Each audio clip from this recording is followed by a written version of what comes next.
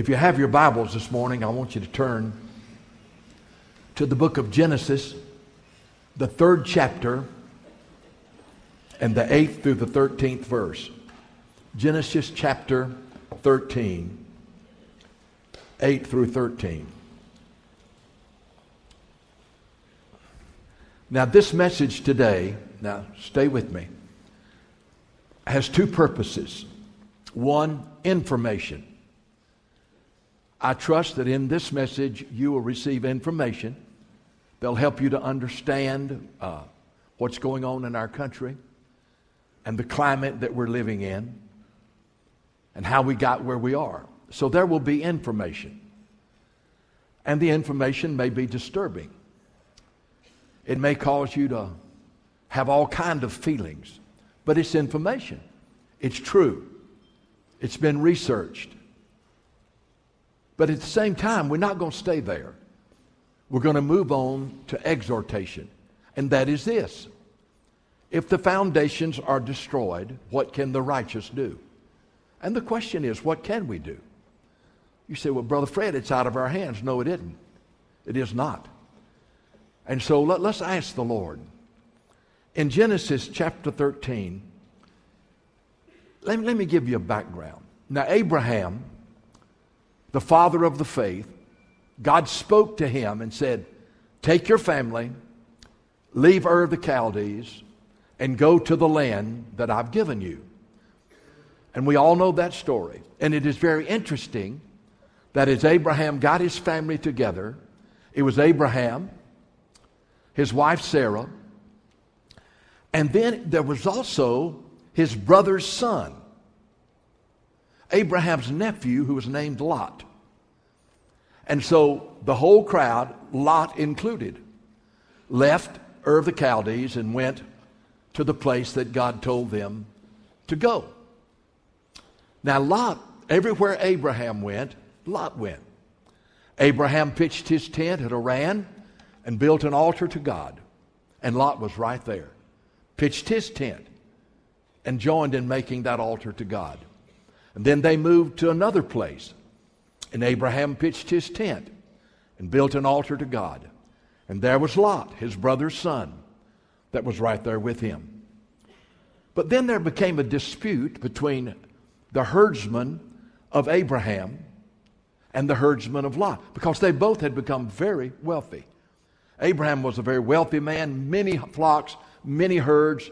Lot also had prospered and had many flocks and many herds. And so there was a conflict over where the herds would eat and how they would intermingle. And so there was a dispute. Well, Abraham said to Lot, he said, listen, you pick where you want to go. It's your choice. You pick where you want to go, and then wherever you don't go, I'm going to go. And that'll resolve the conflict. And they did just that. And in Genesis chapter 13, verse 8, here's Lot, who had built an altar to God, living under the influence of Abraham. Now he makes a choice. And he makes a wrong choice. But you read about it in Genesis 13, verse 8. And Lot lifted his eyes and saw all the plain of Jordan, that it was well watered everywhere, before the Lord destroyed Sodom and Gomorrah. It was like the garden of the Lord, like the land of Egypt, and go toward Zoar. Then Lot chose for himself all the plain of Jordan. And Lot journeyed east, and they separated from each other. And Abraham dwelt in the land of Canaan. And Lot dwelt in the cities of the plain, and he pitched his tent as far as Sodom. But the men of Sodom were exceedingly wicked and sinful against the Lord. A wrong choice. Lot pitched his tent toward Sodom, and Sodom was exceedingly wicked. The men of Sodom were exceedingly sinful and wicked before God. How many people do you know that are named Judas? Do you know anybody that's named Judas? I don't even know a dog that's named Judas. But let me ask you another question. How many cities do you know named Sodom? Did you know I looked it up on the internet, or somebody did for me? I can't find one city or town anywhere named Sodom. Why is that? I mean, I've heard some worse names than Sodom, hadn't you? I remember when I was in South Carolina, there was a city named Four Holes Swamp. That's not a good name. But there's a reason no one's named Judas. And there's a reason no city is named Sodom. Because everybody understands what Sodom stands for. Did you know that 15 times in the Word of God it mentions Sodom and Gomorrah? 15 times. And as I looked at all the 15 times, this was the thing that disturbed me. Every time that God's Word mentioned Sodom, it was a warning to cities and places about the judgment of God that came on Sodom.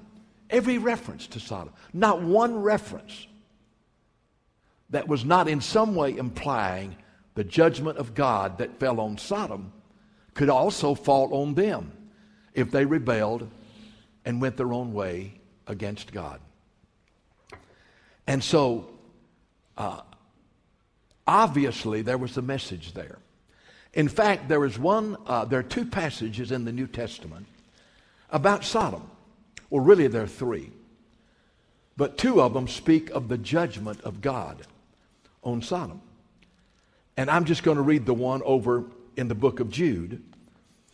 It says, he tells us, first of all, in Jude verse 3, for us to earnestly contend for the faith that we as believers, he says, now I want you to earnestly contend for the faith that was delivered to your fathers. And then he says in verse 5, I want to remind you, though you once knew this, that the Lord, having saved the people out of the land of Egypt, afterward destroyed those who did not believe. And the angels who did not keep their proper domain, but left their own abode, he has reserved in everlasting chains under darkness for the judgment of that great day. And as Sodom and Gomorrah and the cities around them in a similar manner to these, having given themselves over to sexual immorality and having gone after strange flesh, are set forth as an example, suffering the vengeance of eternal fire. Now here's the information. And I don't waste time, so it's important that I share this information with you. On June 26th, this year, a few days ago, the Supreme Court handed down two decisions that greatly affect our nation now and the future of our nation.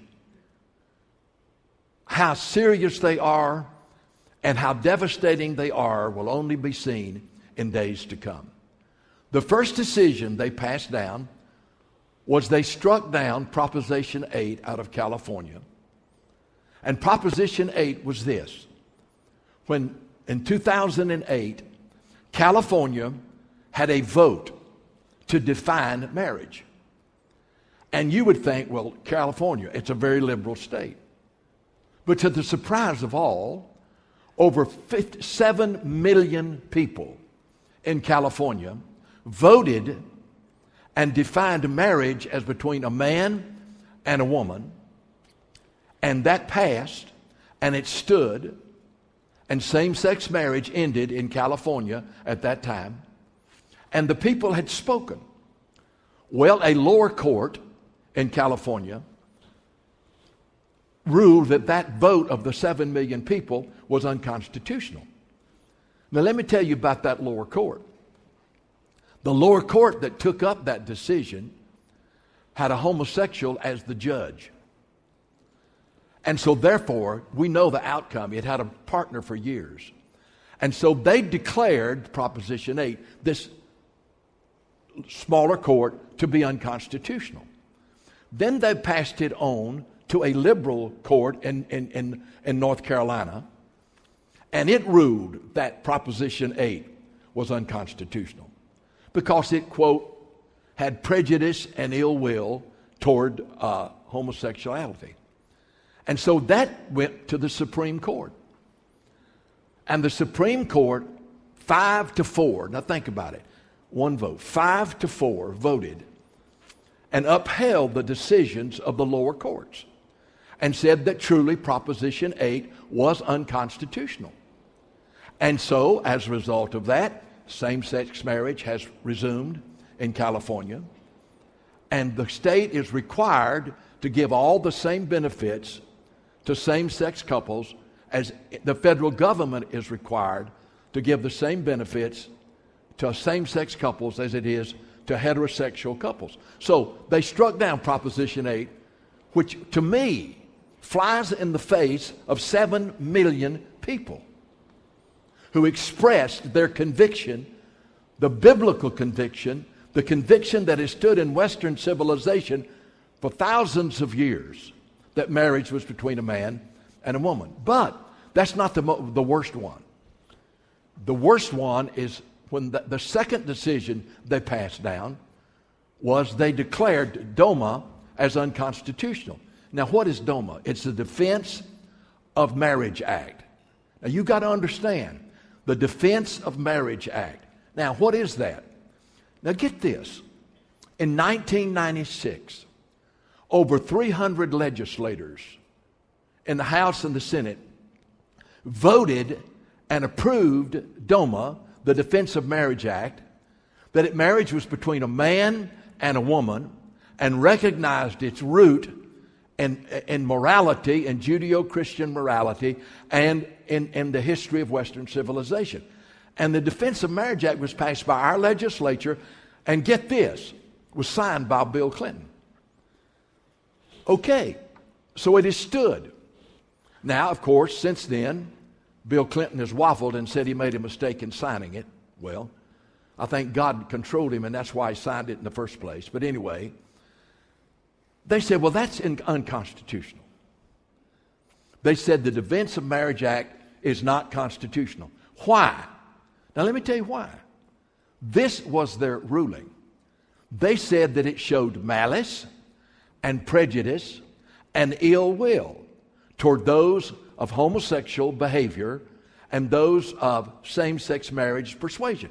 It says it was passed because people were prejudiced and bitter and hateful toward people of the homosexual persuasion.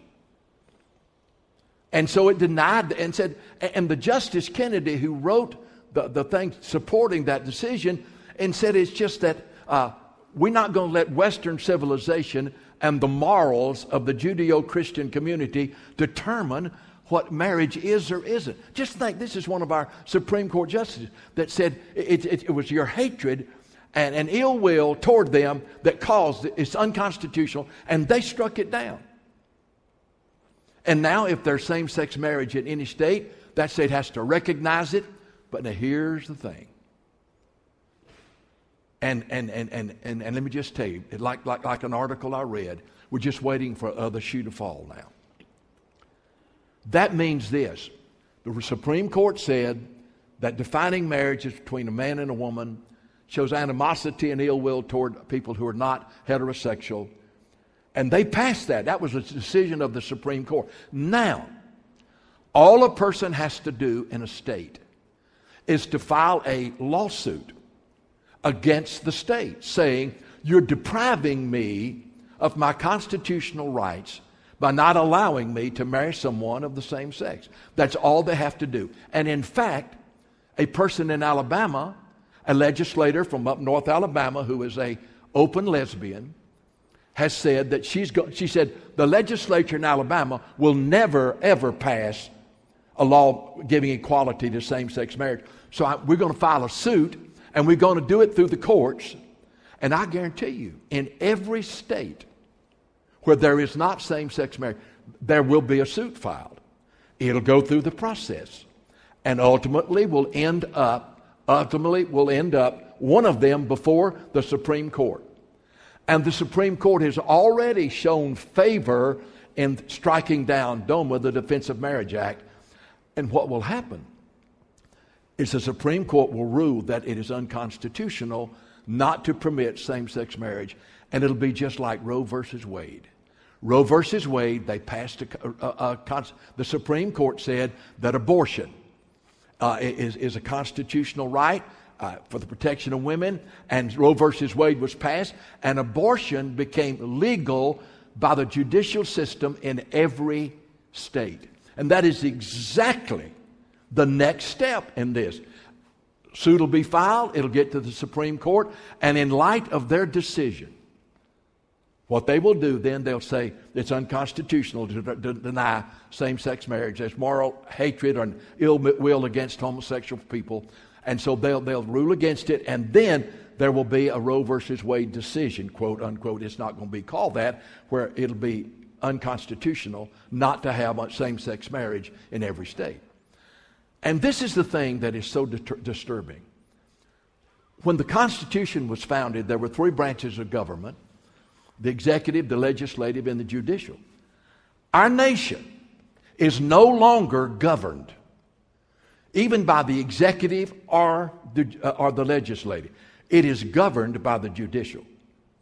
Who took prayer out of schools? A decision of the Supreme Court. Who said that abortion is legal in every state? A decision of the Supreme Court. Who struck down all the laws against homosexuality in 2003 in the states? The Supreme Court. Who just declared that Proposition 8 was unconstitutional and struck down the vote of over 7 million people in California, the Supreme Court. And who said that the Defense of Marriage Act is unconstitutional because people who signed it and voted for it had ill will and prejudice and animosity toward those of that persuasion. And so we understand that what we did in those two decisions, and you didn't do it and I didn't do it, was this. You know what we did? We pitched our tent toward Sodom. That's exactly what we did. We just took a left turn and started moving into Sodom. You know, there's a progression in Lot. You see, Lot started out with Abraham. And Lot pitched his tent where Abraham pitched his tent. And Lot worshiped God like Abraham worshiped God.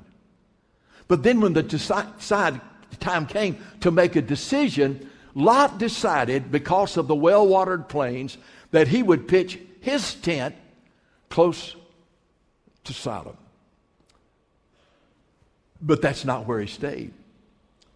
There he was living right outside of Sodom. Well, his children had to go to school, so they went to school in Sodom. And they made all their friends in Sodom. And one day, Lot's wife said, you know, it's awful inconvenient for us to have to take the children into Sodom and let them go to school. Why don't we just, we've been living in this tent long enough. Why don't we just buy a house and settle down in Sodom? So they moved from outside of Sodom, notice progression, and they moved into Sodom. And guess what? Two of their daughters married two men that lived in Sodom. And so now Lot has gone all the way from walking with Abraham till he's living in Sodom and has two son-in-laws who were raised in Sodom. Oh, but it doesn't stop there. For some reason, I don't know why, for some reason, Lot gained favor with the people of Sodom because he remained a righteous man. And guess what? Lot was elected mayor of Sodom. He was the mayor. How do we know that? In Genesis chapter 19, when the two angels got to Sodom, the Bible says that Lot was sitting in the gate of Sodom, which is the place of the mayor. He was sitting there, and he saw these two or three angels, and he said, look, come on, to my house and stay with me. Now, let me tell you what kind of happened in the meantime. In Genesis chapter 18, and you can read this, and you need to read 12 and 13 of Genesis and 17 and 18 of Genesis. In the meantime, while all this was going on, and Lot had moved into Sodom and became the mayor and all this kind of stuff, 3 angels appeared to Abraham in Genesis 18. And they said to Abraham, God's going to give you this land, reiterated, and said you're going to have a son of promise. And you know, in Genesis 18, when Sarah heard that, she just laughed. She said, are you telling me that at 100 I'm going to have a baby? She just laughed. And they later said, well, Sarah, you laughed. She said, I did not. They said, you did laugh. And she did. I don't know if she was afraid or just thought everybody was crazy. I don't know what it was. But so those men stayed with Abraham, the angels, talked to him, gave him the promise. And then they said, we're going to go over to Sodom. And listen to what God said. He said, Abraham is my follower. He's my obedient child. Shall I keep from Abraham what I'm fixing to do to Sodom? Shall I not tell him who is my son in the faith? Shall I not tell him what is going to happen to Sodom? And so the Lord said to Abraham, said, look, in chapter 18, he said, the wickedness of Sodom has come up before me. And I'm sending these angels into Sodom to check things out. And if it is as I see it, then I'm going to destroy it. Well, now you know the story. Abraham began to plead with the Lord. He said, God, if there are 45 righteous people in Sodom, will you spare it? God said, yeah. And he went, well, Lord, if there's 40 people, righteous people in Sodom, will you spare it? God said, yes. And they went down the line, and Abraham, he was pleading before God because he was pleading for Lot. I mean, Lot was his nephew. He was pleading for him. He said, Lord, if there are 10 righteous people in Sodom, will you spare it? God said, yes. I think there's a message there for us of how Abraham pleaded before God for God to have mercy and for God to move in a powerful way. But the 3 men got to Sodom, and Lot said, you stay in my house. They said, no, we're going to stay in the square. And Lot knew that, boy, that wasn't going to work. He said, no, you stay with us. And they went and stayed in Lot's house, and he fed them. But then all the men of the city surrounded Lot's house and commanded them, and these are the exact words in Genesis 19, and commanded Lot to send the 3 angels, or the 2 or 3, out so that they could lie, here's the words, carnally with them. Said, send out those men because we want to lie carnally with them. And Lot said, no, I'm not going to send it out. I'm not going to do it. I'm not going to do it. And they said, well, I'll tell you what we're going to do. Well, we're going to get you. And they started to the door of Lot to grab Lot and pull him out into the city. But the angels intervened and struck the people blind. So they couldn't find the door to Lot's house. And this was the words. The angel said, Lot, you get out of here. And you got to get out of here before noon tomorrow. You have got to leave Sodom. He said, have you got any children? He said, yeah, we got 2 daughters that live with us, and we got 2 daughters and 2 son-in-laws. He said, well, you go, you get your family, and you get out of here. And you get out of here as quick as you can, because the fire of God is going to fall on this place. Well, Lot went to his son-in-laws, and you know what? They laughed at him. You know, I guess his daughters and their son-in-law had lived in Sodom long enough that they thought that was the way people ought to live. And so his son-in-laws laughed and joked. But the next morning, Lot and his wife and his 2 daughters The angel said, now you get up into the mountains, because God's not only going to destroy this city, He's going to wipe out the whole plain. Every city in the plain, because they're all overrun with sexual immorality. And Lot said, well, I can't, listen, it's not going to be safe for me to go to the mountains. And it's all in chapter 19, in Genesis. It's not going to be safe for me to go to the mountains. Let me go to this city over here that's close by called Zoar, and let me go there. And the angel said, okay, we won't destroy that city. You can go to there, but you get over there as quick as you can. Well, Lot and his wife and his 2 daughters left Sodom. And when they did, fire and brimstone fell from heaven and completely consumed all the cities on the plain that were controlled and eaten up with sexual immorality. Just absolutely burned them up. But you know, evidently, Lot's wife had gotten comfortable in Sodom. She'd made friends. And you know what she did? You know that story. She looked back, and God turned her into a pillar of salt. I want you to think about this. The next day, Lot got out and saw the cities, the smoke coming up from Sodom and Gomorrah and their surrounding cities.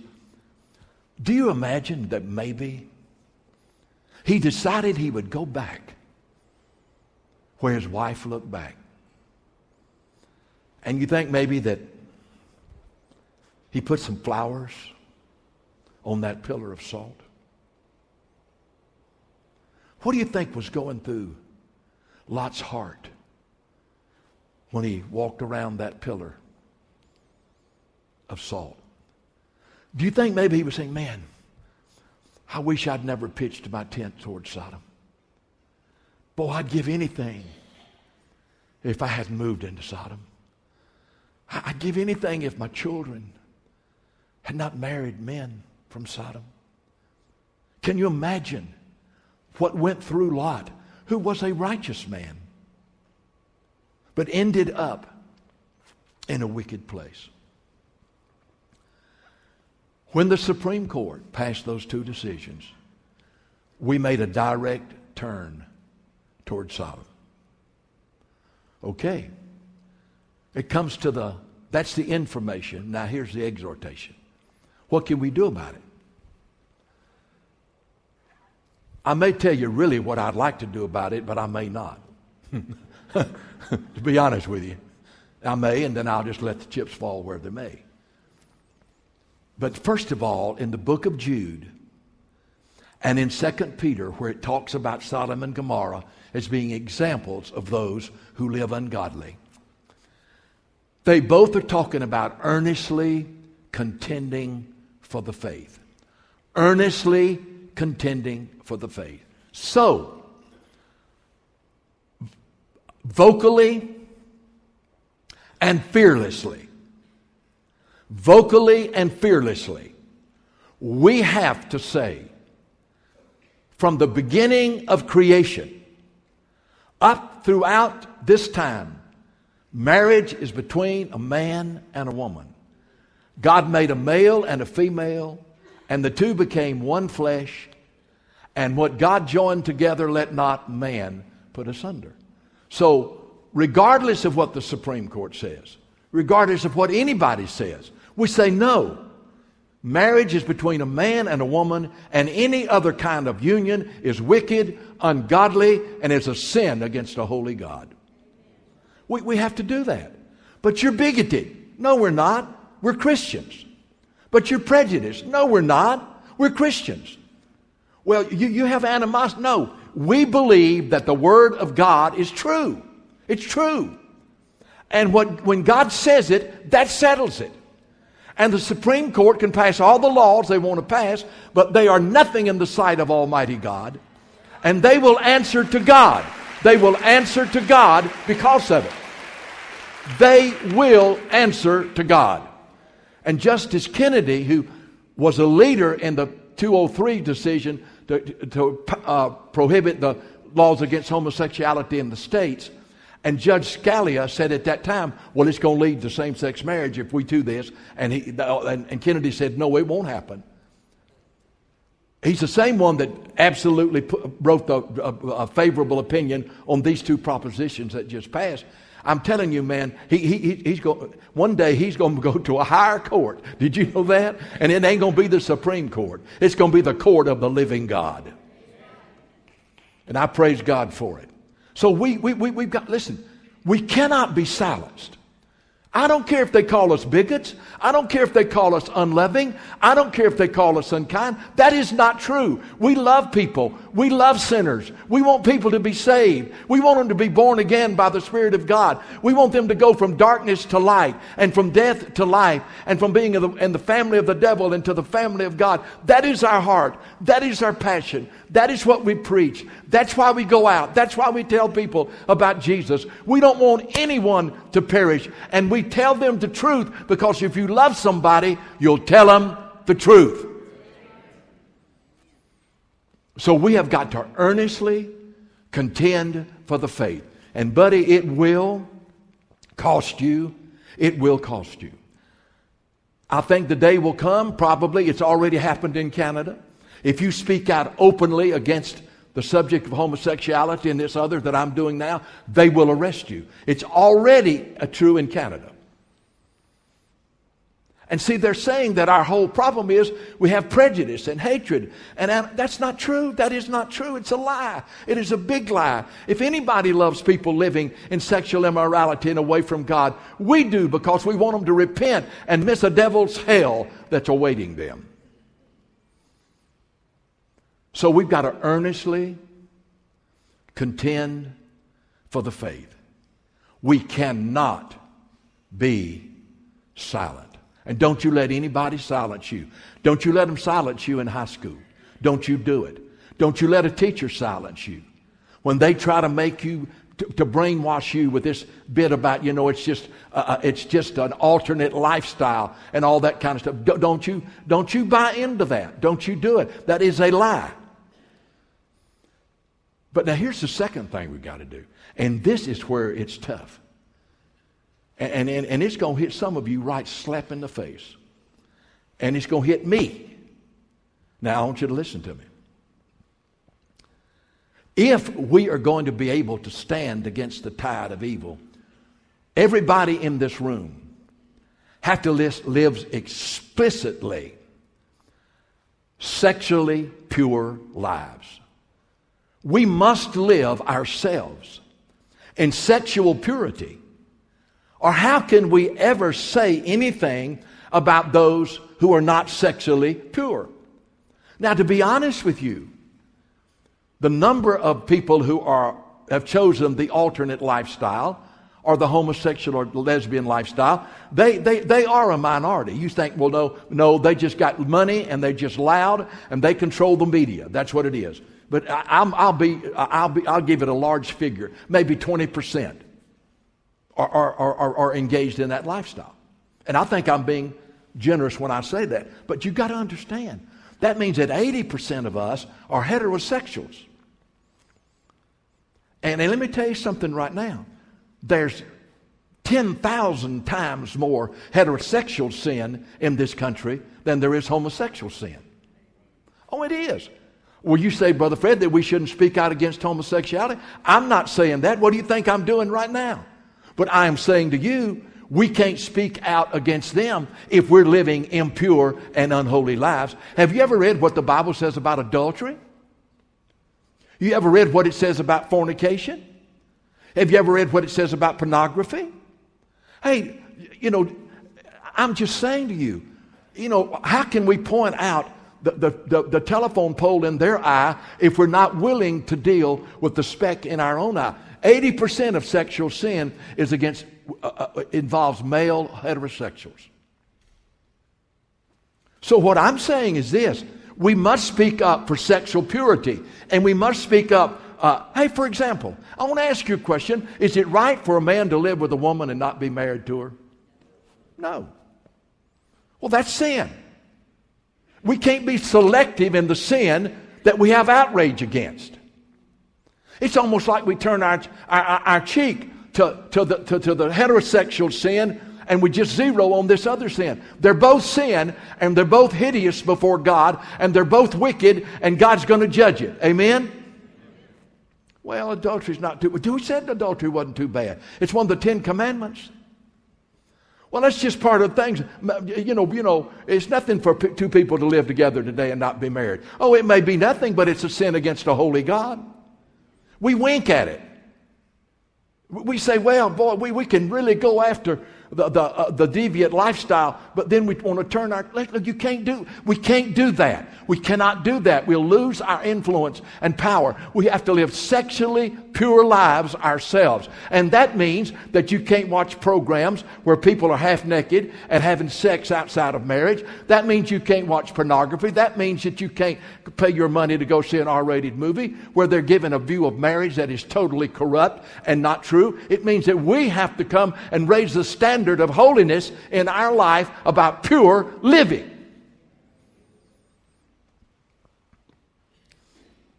Usually my wife and I watch the 10 o'clock news on Channel 5. We watch Channel 10, 2 at 9, so I'm not promoting any channel.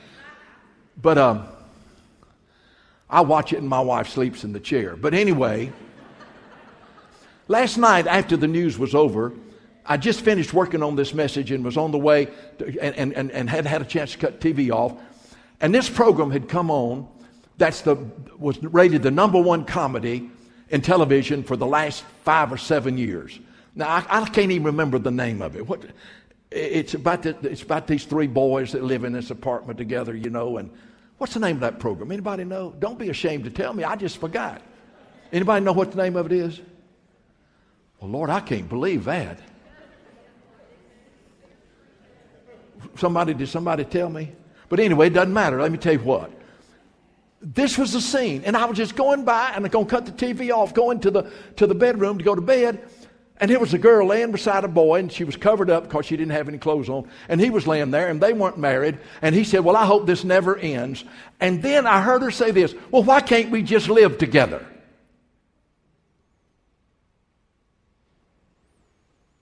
Now that shows you exactly why a lot of people live together. Because they've been told on television it's all right to live together. Somebody hadn't told them what God's Word says. Listen, we can't keep silent, but we've got to live pure and righteous and godly lives, and we've got to be as angry about sexual sin between heterosexuals, not them, but the sin, as we are about the homosexuals. We cannot be selective in our stand against immorality. And by the way, let me just tell you what somebody told me. And buddy, I'm so thankful they challenged me. They said Jesus never said anything about homosexuality. Paul did. He said, and I don't like Paul. Well, that's his problem. But he said, Jesus never, he's wrong. Jesus spoke over in Mark 7. He said, out of the heart proceed fornications, adulteries, and fornication is any type of sexual sin outside of marriage. So Jesus said that. It's not that which goes within a man that defiles him. It's what comes out of a man. And Jesus said, and what comes out of a man is lying and stealing and adultery and fornication. But wait a minute. That's not the deal. Twice in the New Testament. Now, when they tell you that Jesus never said anything about it, you say you're wrong. You're totally wrong. Twice in the New Testament, Jesus talked about marriage. And in both cases, he went back to Genesis. And he said, a man shall leave his father and mother and shall be joined to his wife, and they shall become one flesh. And Jesus said, what God has joined together, let not man put asunder. Every time Jesus spoke of marriage, it was between a man and a woman. Never any other way. So the fact that Jesus didn't speak out against it when he spoke against fornication and spoke about marriage as God ordained, he let it be known that there was... I'm not going to say it never conceived to Jesus because he knew all things. But man, he didn't really think that was the issue right then. So we've got to earnestly contend for the faith. We've got to live sexually pure lives so that we can speak against sexual immorality. Love the sinner, but speak against the sin. We cannot be silent. And here's the third thing. We need the compassion of Abraham. Abraham, he hated what was going on in Sodom. He did. And it broke his heart that his nephew was in Sodom. But you know what Abraham did? He pled with God. He said, oh God, if there's 45, if there's 40, if there's 35, if there's 30 righteous people, will you spare Sodom? He didn't want Lot to be consumed. Now listen, we hate sin, but we've got to love sinners, and we've got to pray for them. We've got to cry out to God for them. And we love this nation, and we've got to pray for this nation, and we've got to cry out to God for this nation. And I'm telling you, that video got it right. The hope for this nation is not in the White House. The hope for this nation is in God's house. And we've got to pray. Folks, hey, we took a right turn right toward the heart of Sodom. And I'm telling you, God said 2 times, they're examples. They're examples to those that afterward live ungodly. If you think that God will overlook America's choice in sin, it's not our choice. I know that. But if you think God is going to overlook it, then you don't believe the Word of God. Because He said He would not overlook it. So we don't need to be bitter. We don't need to be angry. We don't need to be prejudiced. We just need to love people. But we need to speak openly about marriage, what it is, and how God ordained it, and it'll never be any other way. And at the same time, we have got to live sexually pure lives. And then the next thing we've got to do is pray for revival in the church, and pray for our nation, and pray for people that you know are living wicked and ungodly lives. It takes nothing to judge them, but it takes something to pray for them.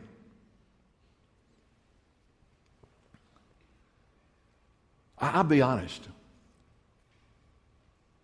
I just, when I saw where we were and heard the founding fathers and began to think about it, my heart was broken. Then I realized where we are. And I tell you,